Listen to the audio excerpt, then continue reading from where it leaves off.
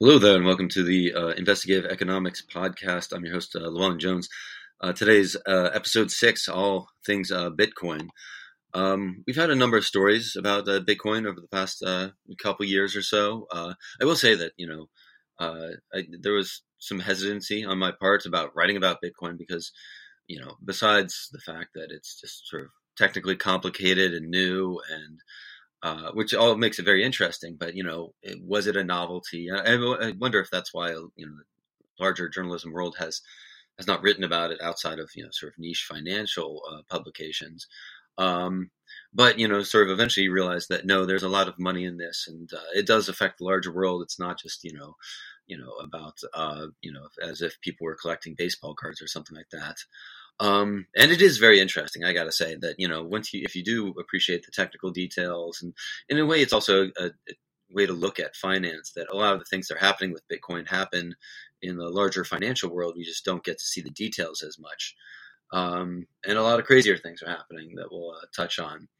But first, we'll sort of start out with, what is Bitcoin? Not in the sense of, like how does it work, the blockchain, all these things like that. But, what is it being used for? Is it, people tend to think that, oh, it's just, it's nonsense. It's all a con, and that it's only used for drug deals and money laundering and blackmail and things like that. So why would anybody get into it? But then again, a lot of the mainstream financial world is getting into it. So, maybe there's something to it. But one thing I think is good to know is that, and this is our first story we'll start out, is that, is it a currency? Like, that's like, you'll hear a lot of this sort of discussion about Bitcoin is that, like, oh, it's not this fiat currency that's determined by the U.S. government who just says what the value is. This is actually, it's a truer currency that the rest of the world will come to accept.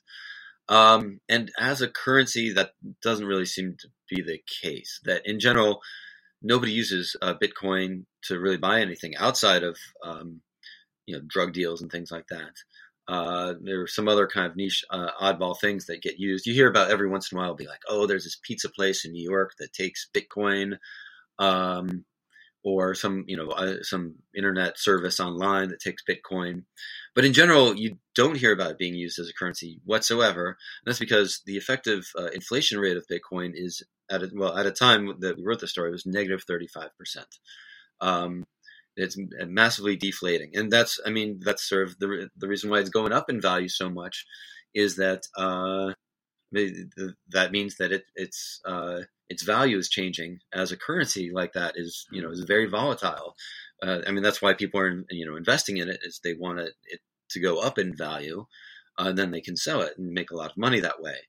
But in terms of a currency, if you're trying to, buy a gallon of milk or sell a gallon of milk, if you have the price on it one day as, X number of Bitcoin, and the value changes within a day, then you are not charging it very well. Nobody's going to buy it from you because the previous amount is going to be too expensive, and vice versa if the price is going down. Just like in general, like if you see situations of hyperinflation where things are just changing so dramatically that people just have to change the prices on their goods constantly.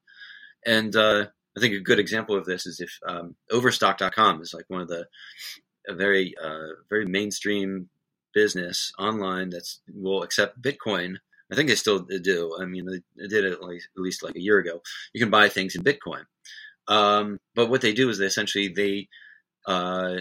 price it in dollars, and then the price in Bitcoin sort of just constantly fluctuates with the exchange rate for the US dollar to the Bitcoin. So you might see a couch on there for $100 one day, and it might be, 2 Bitcoins that day. But then the next day, it'll still be $100 for that couch. But then if the price of the exchange rate for Bitcoin changed, then the Bitcoin price will have changed. And then at that point, why use Bitcoin for that? One aspect of I found out by just sort of testing out with Bitcoin is that you have to pay for gas. And it doesn't get talked about so much, is that the transaction price for moving it around, and that can be kind of substantial. So it's quite a lot more than like a credit card transaction. It's going to be like a few dollars or so. I mean, it really depends on the coin you're using and the time of day and some other factors I have no idea anything about. But so like all these things make up, like, why would you use Bitcoin unless you just didn't want to? But yeah, why would you want to use it? There doesn't seem to be a good point in using it as a currency. And that's why you just don't see it being used as a currency. You can always just trade in your Bitcoins for dollars and you'll have a lot more options available. So that gives an idea of like, well, yeah, it's not a currency. So, what exactly is it being used for?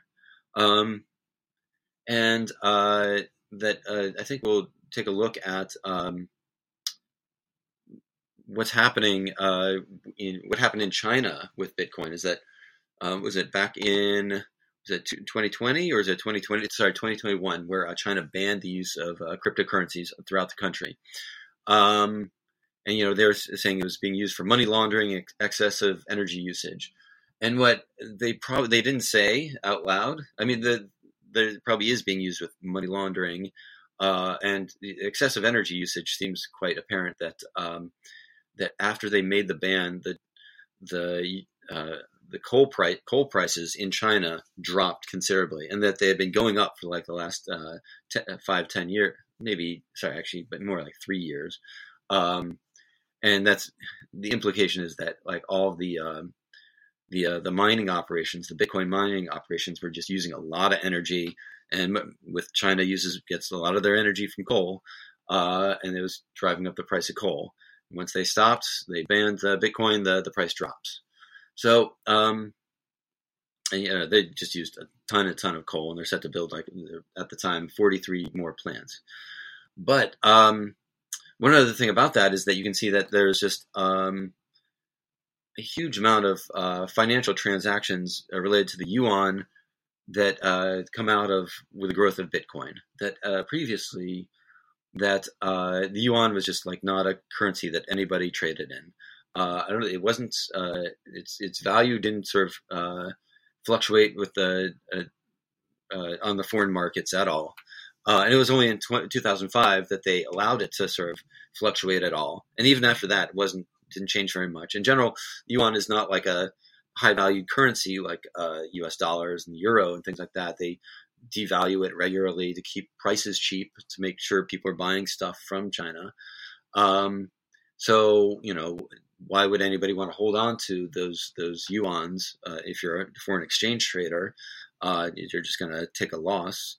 But after 2010, just the amount of trading in the yuan just takes off. It's like goes from 250 goes from like less than 50 billion a year to 250 billion a year within a decade.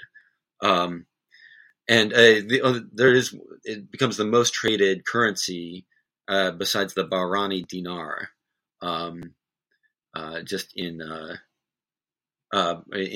value. And so that's like, I mean, in total volume, if you look at it, it's always going to be the U.S. dollar and the euro, because people want those. They're non-volatile currencies that they're not fluctuating a lot, and you can sort of trust it for international transactions. That's why oil purchases and sales always happen in the U.S. dollar, the petrodollar, because it's stable. But so the implication is that it really seems like Bitcoin is enabling a lot of foreign transactions, moving around of Chinese dollars, whether that's, locals in China trying to get their money out before it becomes devalued again. And, it's hard to say, or if it's companies or something like that just want to move around and avoid the foreign exchange transaction fees, or just, moving money back and forth for whatever reason. But it just seems like it's sort of correlated with the Bitcoin volume trading that went up since 2010. It's not a guarantee of that, but it just seems like they might be heavily connected. If not connected, then related in some other indirectly. So, I mean, and talking about like foreign exchange, rates and Bitcoin lead into the next story, sort of get an idea of like what's happening in the Bitcoin world. That you can see it being used as a foreign exchange vehicle, so to speak, or just in general international transfers. But is that, and this is sort of to eliminate this sort of myth that Bitcoin was an inflation hedge, that during the massive run up in Bitcoin price, it began in 2021, and this is when we started seeing like these ads during the Super Bowl, the FTX ad for investing in cryptocurrencies, and there's some other ads on TV that like cryptocurrencies are trying to be a real thing now, not just a niche financial kind of quirky thing, but they're appealing to the general populace at this point. Is that some investors somebody from Goldman Sachs and this other big name hedge fund manager, Paul Tudor Jones, came out and said like, oh, Bitcoin, it's a store of value. It's like gold. When you think markets are going to be volatile, you put your money in things like gold because it may not return a lot of money, but it's not going to collapse in price dramatically. And as we know now with Bitcoin, that was absolutely not true. That was totally wrong. That the Bitcoin price crashed in 2022 and took a lot of the crypto industry with it. I'm still dealing with all the fallout from that. We'll get into FTX and all these other ones shortly. But yeah, anybody who thought it was just like a store of value, just put your money in Bitcoin and just leave it there, probably lost a lot of money. And that instead, what Bitcoin seems like it actually does is that it actually tracks with inflation in the U.S. That the change in the CPI, the Consumer Price Index, which is what determines inflation, the basket of goods, that the average basket of goods and what their prices are, that the Bitcoin price follows that pretty closely. That in 2021, as it started going up, as the CPI inflation started going up from post-pandemic, that all the government spending, it was pushing up inflation, and that the Bitcoin prices went up around very close to around the same time. And when they came back down, inflation started easing earlier this year. The Bitcoin price started going down as well, and that's when the crash happened. And then there are certain times in the middle of March when they almost in March in 2021 is like where there was this substantial dip, and it happened in both. It happened in the change in the CPI and Bitcoin prices. And that during that dip is almost like where they were almost in lockstep with one. With sort of Bitcoin predicting is almost like a few months ahead of time, because CPI only comes out monthly. Bitcoin is the daily, there's a daily price that you can track immediately. So Bitcoin is able to sort of presage the CPI a little bit, and it'd be interesting to sort of like I may get into sort of creating a proper model to see if there's other factors that could actually make it map 1-to-1 or closer to 1-to-1. But in general, correlation values between 66 and 70, depending on which time frame you're using it in, I thought was pretty substantially close. And with CPI predicted inflation supposed to be easing off, Bitcoin prices will continue to decline. That's, or at least that's the prediction, which I can totally see happening. And that more so than, and that makes sense that it goes in line with Bitcoin being this foreign exchange vehicle, foreign currency exchange vehicle, that as the US dollar is maybe getting devalued a little bit. It wasn't just the US dollar, like a lot of currencies across the world were sort of devaluing because of the pandemic.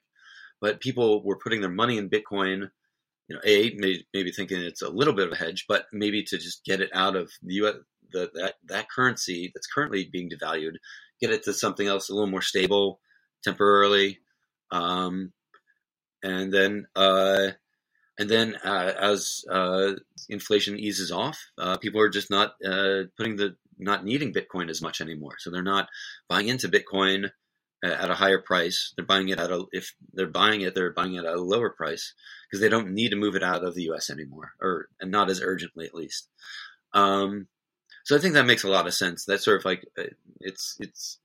paints a picture of how Bitcoin is maybe being used legitimately, and that's and then you hear some talk about the potential for central bank digital currencies that they could create their own Bitcoin that could be used just like Bitcoin, but sort of actually tied to the value of treasuries or the U.S. dollar, as opposed to the other stable coins that are out there like Tether, which is this sort of growing scandal around that about whether it truly is tied to it or not. Don't have a story on that, so I won't talk about that right now. But you can sort of see where that push for stable coins is coming from. If people are using it as this sort of international foreign currency exchange transaction process, then that seems like a legitimate one outside of that's not drugs, blackmail, and money laundering, that sort of thing. So knowing all of that, had a number of stories about the sort of in the wake of the flood of the Bitcoin collapse in 2022, and that there's a lot of stories coming out about FTX and a number of the other firms that are happening, and then it really is kind of fascinating that just not just how spectacular their collapse was, but just all the things that were happening with it. It just seems like just such a total mess. And just if you don't know about FTX, I'm pretty sure everybody does at this point, but one of the largest Bitcoin exchanges, falls into bankruptcy within a matter of weeks. Sort of like you were talking about, like Enron, is it a Ponzi scheme? They're using client money for their own investments. They had this sister trading firm, Alameda, that they're essentially seems like they were sharing the same bank accounts, even though they're supposed to be separate entities, which are all kinds of no-nos. And they lost a lot of money when the crypto coin that they issued, FTT, collapsed in value, and that a lot of the value that they were sort of built on was the value of their own coin, that how maybe they were propping up some way that just all a house of cards that came crumbling down.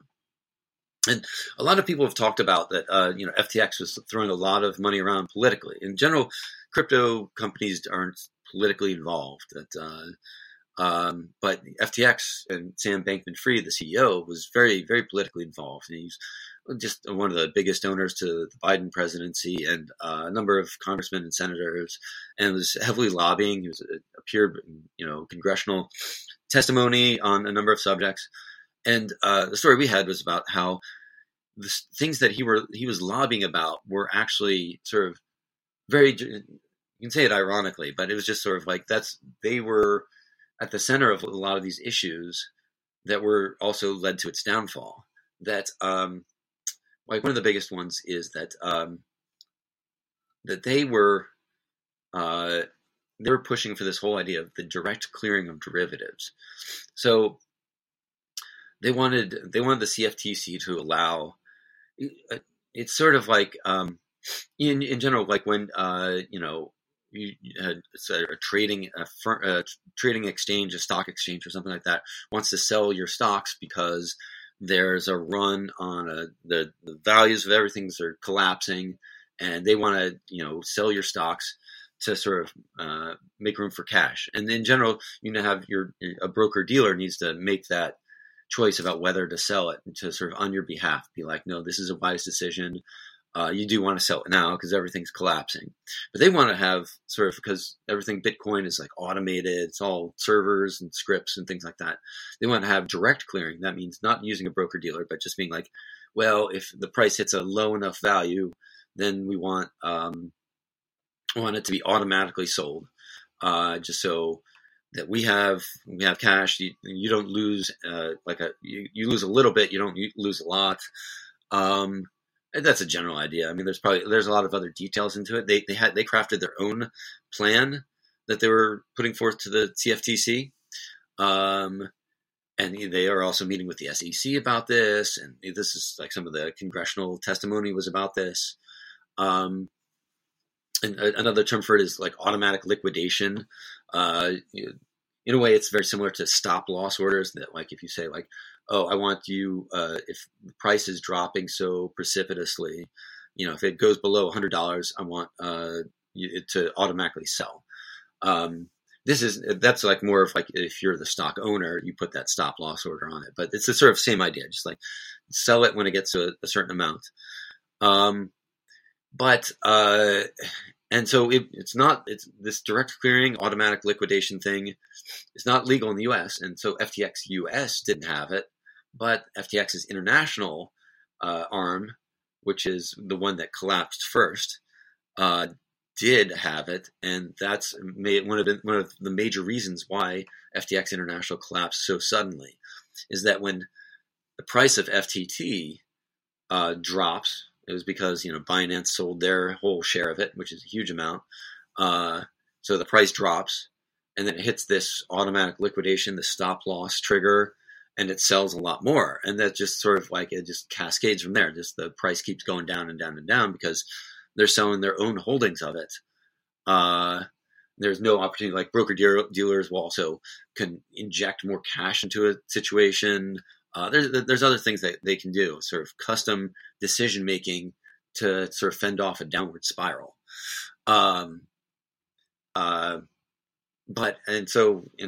Everything's just like the downward spiral is going down and down and down. And only a few days after all this is happening, FTX removes their proposal for direct clearing. I guess they eventually realized the folly of the idea. And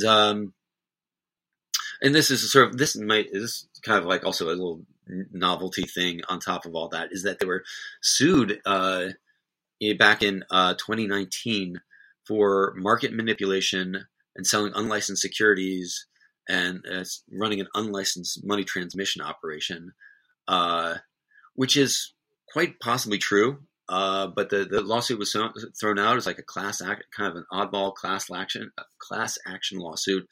It was under like racketeering laws. And that, I mean, I can't say for sure or not like that, but it just, from just enough reading about this, you kind of get to believe that market manipulation in the crypto space is kind of constant. It's everywhere. It's just like a lot of people writing scripts that will do all kinds of crazy things to like move the prices back and forth and make money off of it. And that's, and a lot of them are probably selling securities without a license, because cryptocurrencies aren't really, a lot of them aren't considered securities. Only a number of them are. And we'll get into that. That's a whole question, ongoing debate about whether crypto coins are securities or not, or are they just commodities? But I'll get into that in a second. And that it's all, and also it's money transmission that without a license that you need and of course that is what's happening here. That people are moving money all over the place, even though whether it's Bitcoin is money or not. Well, anyhow. This lawsuit gets thrown out, but it's an interesting one to think about, that like, well, technically they are breaking a whole bunch of rules, and the CFTC and the SEC just aren't doing anything about it. Maybe some of those things are not big deals, but I think at this point, everybody's kind of realizing that, well, no, where were the regulators? They're all kind of asleep at the wheel. That if this is a Ponzi scheme, and in a way it seems like it was, why wasn't there any enforcement? So FTX was really pushing for the CFTC to have oversight over crypto coins rather than the SEC. And they're looking to formalize it. Currently, the CFTC does oversee all commodity trading, and crypto coins and currencies and all that are all commodities. Commodity doesn't need to be pork bellies, doesn't need to be orange juice and things like that. It can be non-physical objects, things that are just traded. They cover futures, those aren't derivatives and things like that. And so that's been the case for years now. That's already sort of a given. But the SEC covers securities, and are cryptocurrencies securities or not? There's all these. There's a million cases going on about this, and that the SEC has brought cases against a handful of crypto companies, saying that what you have right there is a security, but not all of them. It's sort of like very piecemeal, and like, why are they choosing this one company to go after, not another one?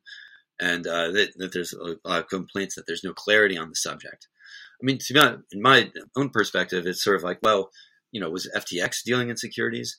Well, if you were borrowing money against the value of the crypto coin, then that sounds like a security there. That's the whole, like, sort of just the etymology of the word security, is that you want that asset to be secure, so that if you're borrowing against it, that if something happens and you need to get that asset back, it's still there for you to recover. It hasn't disappeared somewhere. Somebody hasn't just taken it and used it for whatever they want to use it for.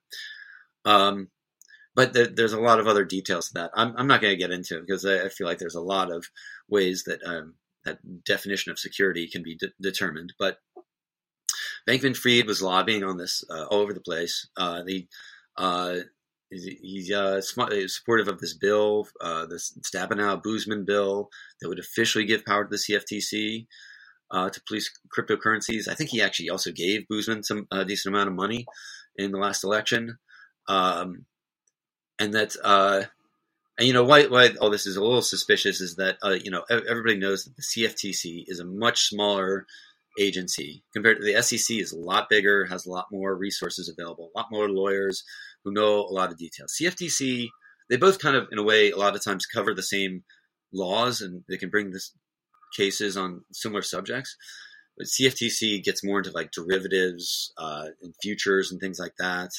And the SEC can cover all those things as well, but again, it's just much bigger and a lot more it can do.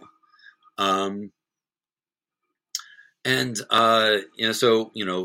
really just seems like they were trying to pick their regulator to go for, like, somebody who's not going to really do much regulation. So, one other aspect about whether cryptocurrencies are securities or not is that you have to register with the SEC, and a lot of times you have to provide a prospectus about about the company's financial condition and the status of these cryptocurrencies. I think sometimes they have to provide a market cap. I mean, how many coins are there issued? The same way that stocks are, just like how many shares are being issued at one time, and all sort of like the details of that. And that some of the time these the coins don't have that information. There are a lot of other ways that they sort of release information about how they're liquidated and things like that. And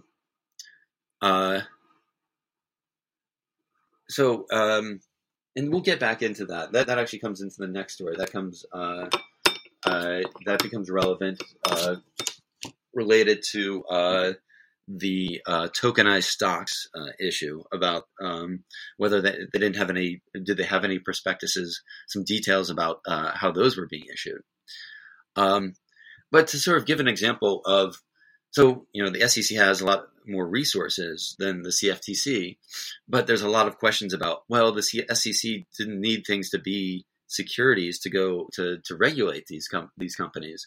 It doesn't really matter if it's determined a security or not. Maybe for certain laws and things like that, it needs to be a security, needs to be registered. But people are talking about, do they need more laws?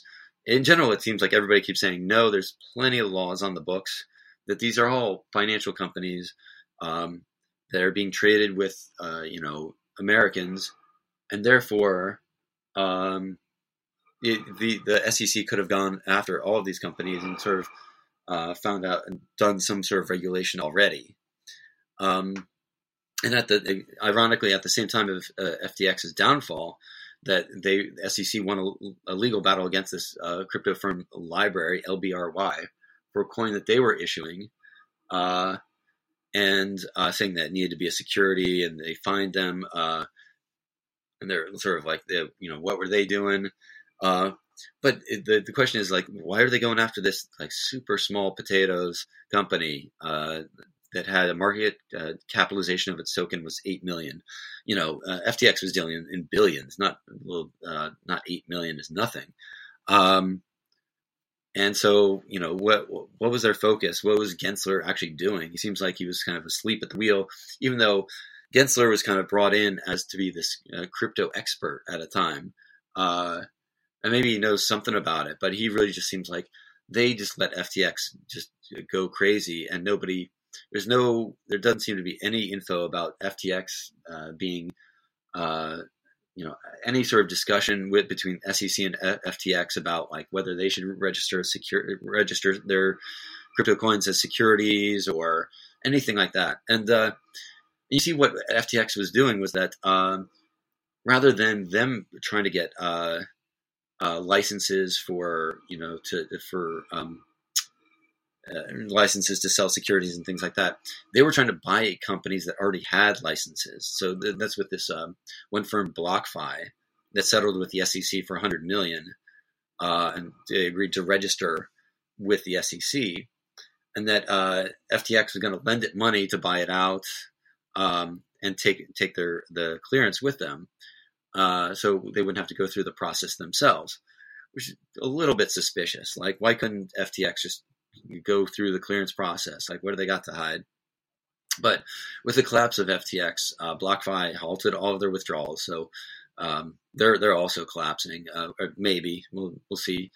And so, again, what was the SEC doing? And again, the SEC could have brought if it turns out that FTX was, borrowing client funds for their own investment without registering as a security, or without any sort of regulation or sort of concern about, maybe, it just seems like at that point they're just stealing client funds for their own purposes. A lot of this, the lawsuit will come out. Who knows? A lot of these details may change, but those are the hallmarks of a Ponzi scheme. And that not only could the SEC have looked into FTX, but they also had Alameda, FTX's hedge fund arm, that they were all moving money back and forth between sort of willy-nilly. They were putting out ads just sort of saying that they were offering 15% annualized lending returns with no risk, which is that's also the hallmark of a Ponzi scheme. That maybe 15% in certain places is not that crazy of a return, but to say no risk, I mean, every 401k and IRA and everything like that in the details has to say you take on some amount of risk by going into these financial agreements. That to say no risk is just ridiculous in the finance world in general. It's just like that that's just saying outright that you're running a Ponzi scheme. And the SEC, again, the sort of SEC's selective enforcement, that they charged this one company, BitConnect, for with a $2 billion fraud in 2021 for the exact same thing, promising high returns while using client funds, promising high returns with no risk, and just sort of selective enforcement. And that there's and what sort of precipitated a lot of the collapse in FTX, the sort of original thing, was a story on CoinDesk. CoinDesk, a great publication on Bitcoin stuff. That a lot of times you kind of think a lot of the Bitcoin stuff is just total mess and nobody knows anything. You don't know what to believe. But CoinDesk has been very reliable on this, and the ones that wrote the original story that said that it sounds like Alameda, the hedge fund, was using client funds from FTX for their own investing, sort of also a hallmark sign of sort of Ponzi scheme, and technically illegal, I think, depending on how they did it. And that led to the sell-off in FTX, which, and then the spiral and the collapse. So yeah, so FTX, they're blatantly lobbying on the things that they were guilty of, and they didn't want any light slaps on the wrist, and for a while they got it until they collapsed, and now there's a million investigations going on. He's been extradited from the Bahamas. One other aspect of what they were doing is that I don't think this has gotten much traction in the major news. Is that they were a major promoter of tokenized stocks, otherwise known as tokens. In particular, and they're not the only ones that do this, which is it's a crypto coin that's tied to the price of a stock on the stock market, and that it's not just tied to it. It's actually when you buy the coin, there's a transaction that like somebody buys that stock. There's a broker that sort of automates this stock transaction, and so it enables people who are trading in all of these coins and everything like that to trade on stocks. That's sort of like what the crypto world wants is like sort of a stable coin. It's like it's tied to the dollar, but these are tied to stocks. And it allows like some other things, like you can do fractional trading of a stock. You can do like 1.5 shares of a stock. And what, not just that they were in the token world, but they're the ones that issued tokenized stocks for the GameStop stocks. So for those that are not familiar with the meme stocks, it's like GameStop and AMC, and there's a couple others that were heavily promoted on the internet, particularly Reddit and this Wall Street Bets forum for these companies that were in general were not expected to make any kind of turnaround. That they were the most shorted stocks on the Dow Jones.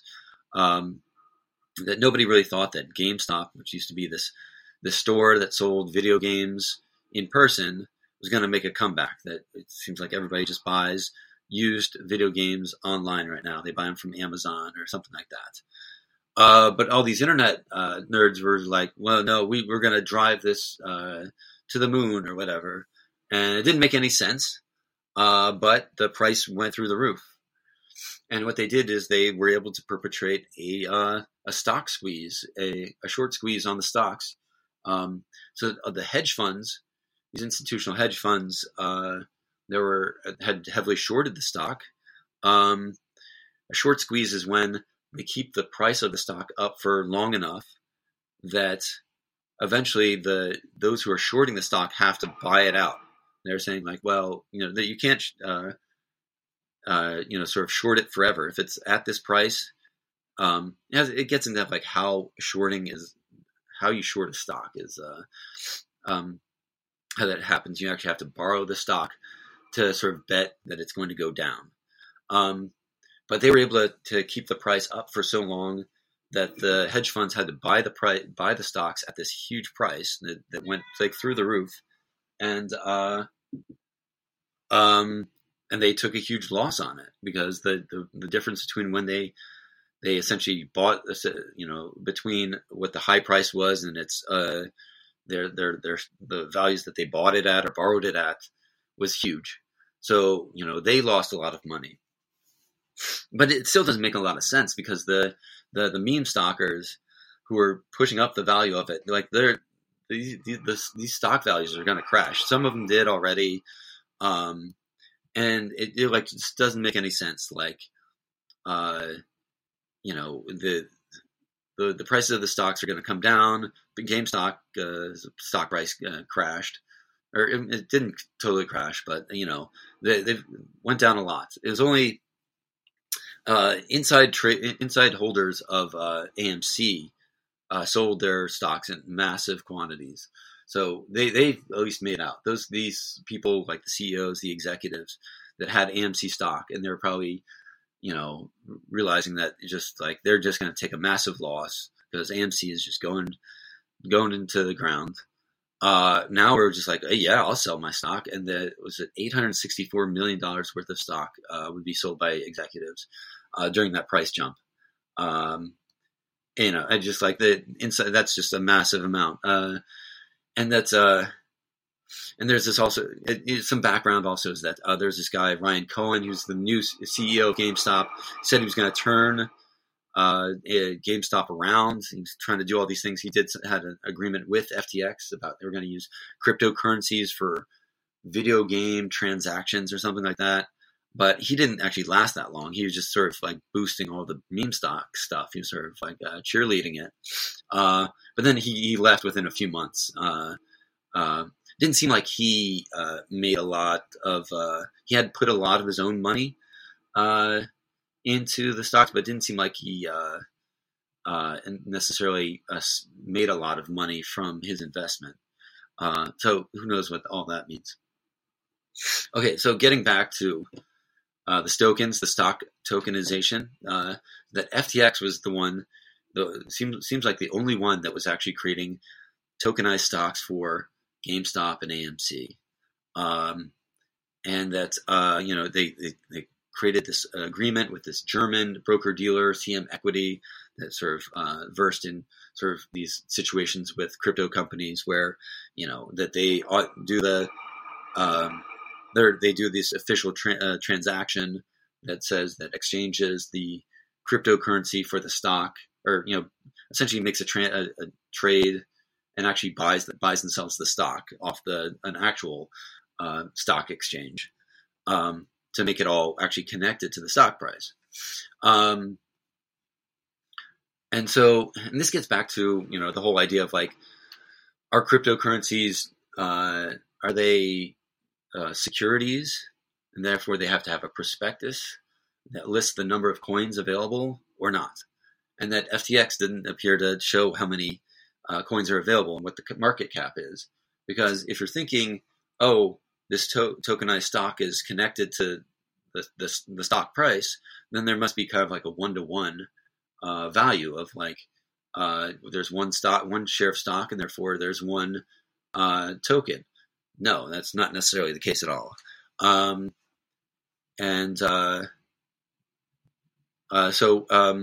So if that's an interesting thing. If you're if you're smart enough to sort of look that up, that's maybe not a big deal. But if you're maybe a young kid who's like trading in these cryptocurrencies, because this is something you can trade in that's not a stock, because if you're under 21, I don't think you're going to be able to trade stocks like that. Or is it 18? I don't know what the age cutoff is, but you can trade cryptocurrencies all over the place. Are you going to be smart enough to know that there might be a gazillion tokens for every stock? Therefore, the values are not equivalent. Even if if there's you think there's some arbitrage between the stock price and the token price, but you might be totally misled, because there might be a gazillion tokens out there, and only so many stock shares. And that's and while the token itself wasn't very popular, what you would see is that there are also these things called wrap tokens, and that these are cryptocurrencies that are ostensibly tied to the stock price, but there's no agreement like with this German broker dealer. There's nothing like that. There's no actual contract that says yes, these are going to be connected to it in some way, shape, or form. And there's a little question about like who is issuing some of these, and is it just total junk? Is it there just to sort of take advantage of people who think they're just not looking up the details enough and think they're trading an AMC stock or GameStop stock, and it's not. And the values can go totally any different direction. And not only that, it's quite obvious that this super popular AMC token was incredibly diluted. It was over 8 trillion tokens would be issued. So they're just flooding the market. If you thought you were buying one of those thinking you're buying AMC stock, it's worth less than, a thousandth of a cent. Like, it's totally worthless. If you paid anything more than a cent for that, you lost your money. So, and that's, there's no way that it could possibly track the value of the stock in any way, shape, or form. And then you see that, like, well, not only it seemed like that somebody's that just putting that out there to fool somebody, but that FTX actually bought some of it too. Maybe not a lot of it, but just sort of like, why would if you're a smart trader, you're not buying any of this, unless maybe it was a mistake or something like that. That you just assumed it was the other kind of, it was the token, not the wrap token. Anyhow, it just all seems like a sort of a mess. FTX had their own wrap token, but it wasn't particularly popular. And trading volume was minimal. And that FTX is like the main holder of it. I don't think they really got anybody else to buy it. There's a lot of like regulation stuff that goes around this tokenized stock. Like, they have to, like, if you do want to trade this token, you actually have to do this know your customer stuff, where you have to fill out this form. I think you may have to, like, provide identification. Like, they actually do try and make sure that you're not, like, it's not completely anonymous. It's very similar to trading of a stock, but just a little bit of a change there. So some of the other crypto exchanges that were doing this, like Binance, the other big cryptocurrency exchange, was also doing this, not for GameStop and AMC, but they were doing it for other stocks. And they actually got issued a warning by the German securities regulator, BaFin, for not publishing a financial prospectus. Why FTX? It doesn't seem like they had prospectuses at all. Didn't say how much the market cap on their coins was. They didn't seem like they got any sort of critical eye from BaFin. Who knows? This is an ongoing story about why all these regulators are doing this selective enforcement, and this probably applies in non-crypto world as well. Is that why do they choose to enforce it for this one company where this other company seems to be just flouting the law all over the place? And what's going on there? Maybe there's some corruption at stake or something like that, but who knows? And that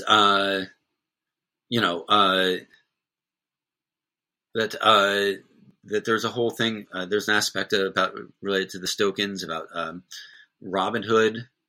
Was lobbying to use. They wanted tokenized stocks. That they could have used tokenized stocks when they got to avoid this. Like, if you're getting back into the meme stock sort of time period, is that they got shut down because of just the volatility that was happening. That they couldn't trade for like a day or two. Because it was sometimes the stock exchanges will put a pause on things, being like, "This is too crazy. We don't want things to completely fall apart." And that if they had tokens available, they could have kept trading on the token exchanges, and that could have kept going. But even though the stock exchanges were frozen,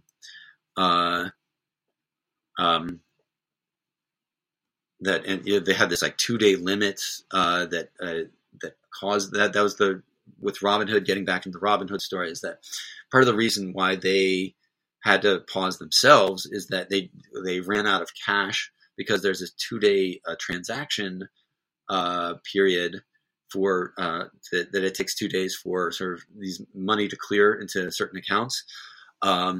Possibly just for like bank transaction delay, that sort of thing. And they're saying that wouldn't exist with tokenized stocks, because a lot of this crypto stuff is just instantaneous. There's no delay. There's no banking regulator has to sort of make sure that it's not coming from a drug dealer or something like that. So they're pushing the token thing all over the place. And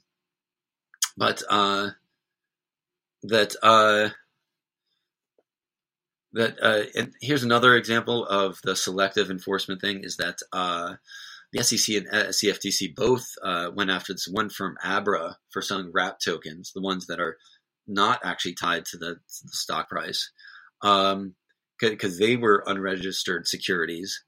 Again, why are they going after certain companies saying that they're securities while other ones aren't?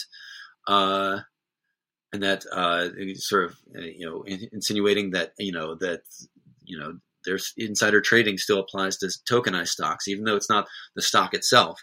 But which all of that kind of implies, this is sort of reading into it a little bit more, is that were insiders boosting the price so that they could boost the price so that they could sell their stocks, which they were stuck otherwise doing, and sort of flout insider trading laws, which technically would still apply, but nobody sort of recognizing that the SEC would not think of it, or at least they're not quick enough to realize that might be happening. And it was all just sort of a pump and dump operation, maybe. I mean, that would have to. That seems like what was happening, but can't say for sure. But in general, after all of this focus on tokens and things like that, and meme stocks and all that, all these places shut down their tokenized stock operations. Binance shut down theirs in July of 2021. FTX has removed all references on their site to tokens.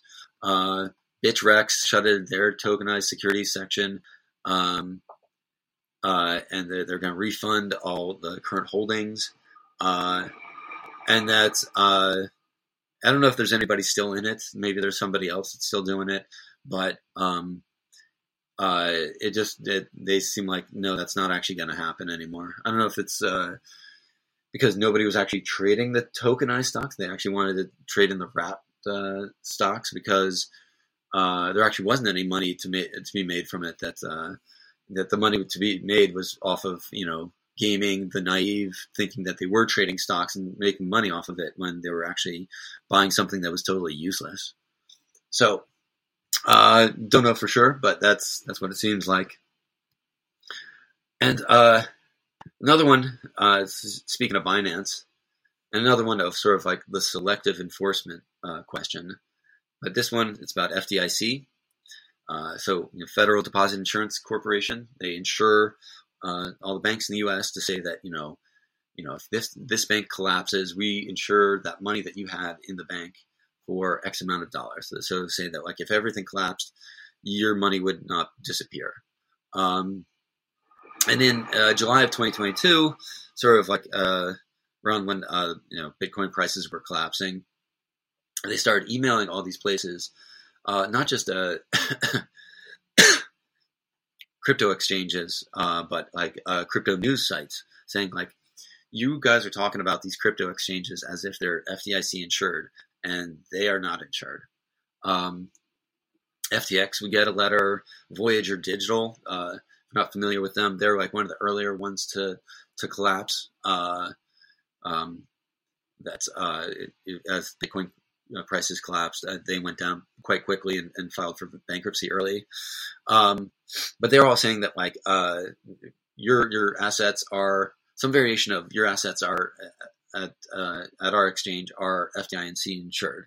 And the FDIC is saying you're representing or implying that an uninsured deposit is insured, and here's a cease and desist order. And that's cryptocurrencies are not FDIC insured in any way, shape, or form. So the FDIC, says that they only, some of the places would say that, your US dollar assets at our exchange are FDIC insured. And that's like maybe a little bit, at least more accurate than saying all of your assets are insured. And all of these places would remove all references to saying they're FDIC insured. So to say that your assets, like what these companies were doing, is that if they had U.S. dollars, they would put it in a bank account that's held by the exchange, and the fact that it's in that bank account means that it's FDIC insured.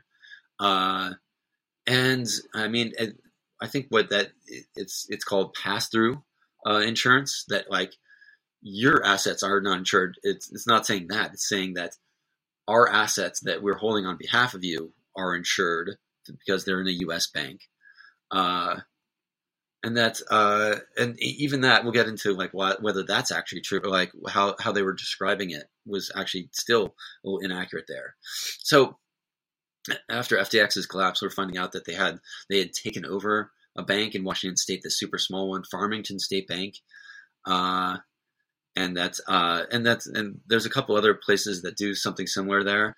That Binance had an agreement with. There's this one Silvergate Bank that works with crypto companies a lot, and that's a fine thing to do. That they're holding your money, they're putting it in an actual bank, which is probably a smart thing to do. And that once FTX took over this bank, that a lot of money started appearing in this super small bank. That's like, this is like a one-room schoolhouse. That's now got, $20 million more dollars in it than it used to. But what's unique is that Binance had been talking about FDIC insurance all over the place, and the FDIC never lifted an eye towards them. They said, like, we don't care. That there's no reference to the FDIC ever mentioning Binance or anything like that.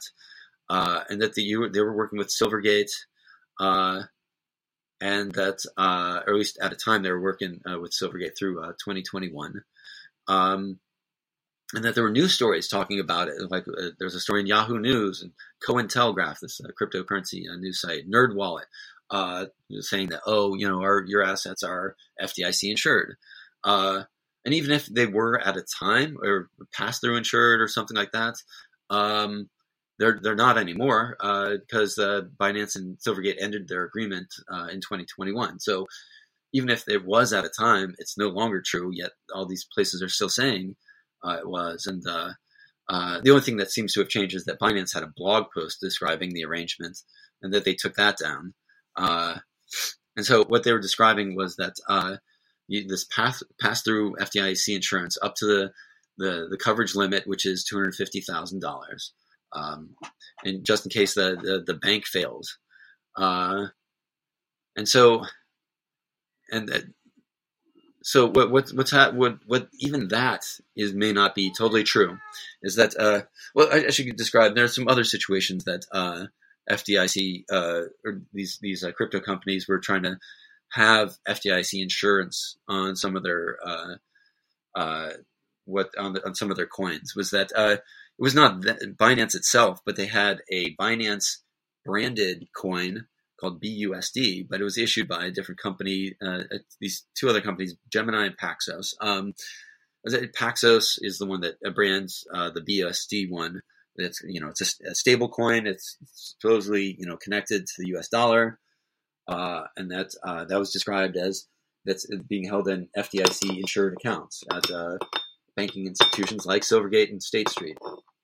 But so this researcher from Yale, Stephen Kelly, pointed out on Twitter.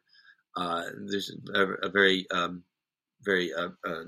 smart point to make, is that FDIC insurance only protects certain accounts at a bank, not everything related to the bank, and that the limit is $250,000 per bank account, and that chances are Binance is not, or Paxos or whoever it is, are not opening up separate bank accounts for every single crypto user on their platform, which might be millions of people, or at least hundreds of thousands, something like that. And that essentially, I bet chances are they have maybe a few accounts, and therefore that's only $250,000 for those, for how many accounts? That might be just $250,000, not, and if there's millions of dollars or billions of dollars being held, there's only $250,000 coming back if that bank collapses. So that's not much money to be insured for. So that may not be much comfort. And a number of these sites, the Gemini site that had the GUSD coin, at a time had this saying that it was eligible for FDIC insurance up to $250,000 per user. They went all the way to say per user, but then that language has since been removed. So maybe they realized error of their ways. And so, this is all very important as all of these crypto companies are collapsing, is that there is no insurance for this, really, or very little, if at all, if everything goes south.